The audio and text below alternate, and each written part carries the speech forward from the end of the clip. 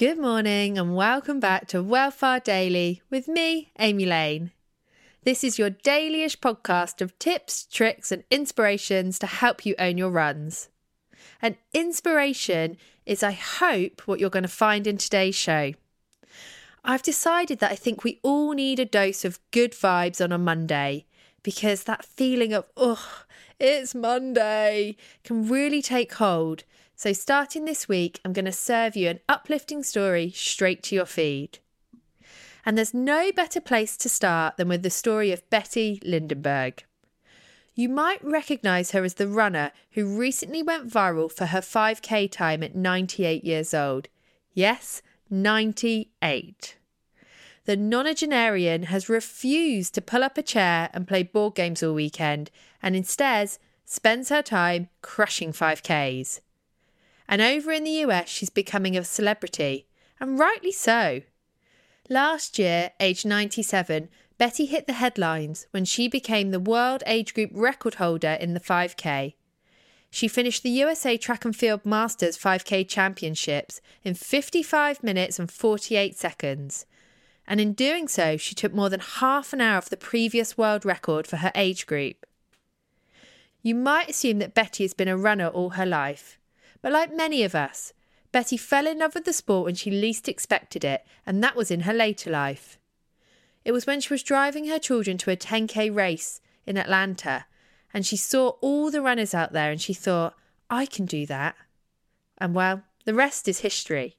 And Betty's story isn't just good news for her.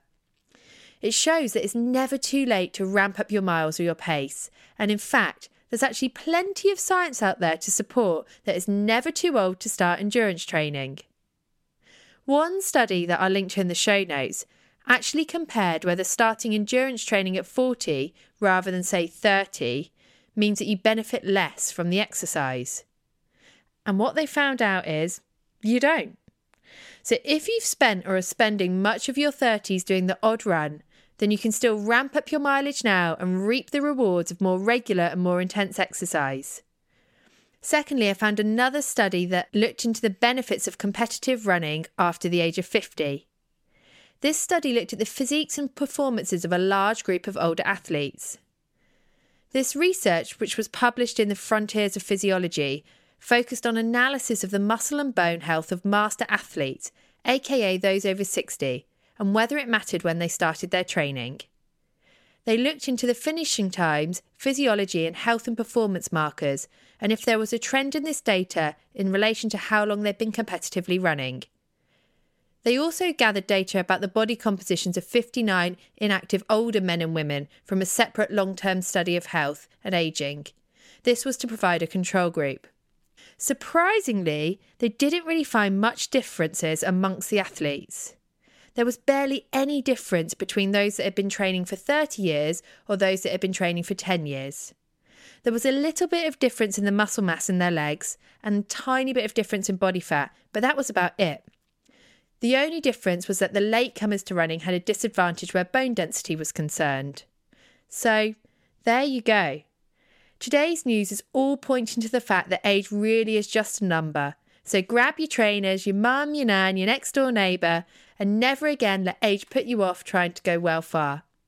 I'll be back with more good news next Monday, and until then, have a lovely day. Bye.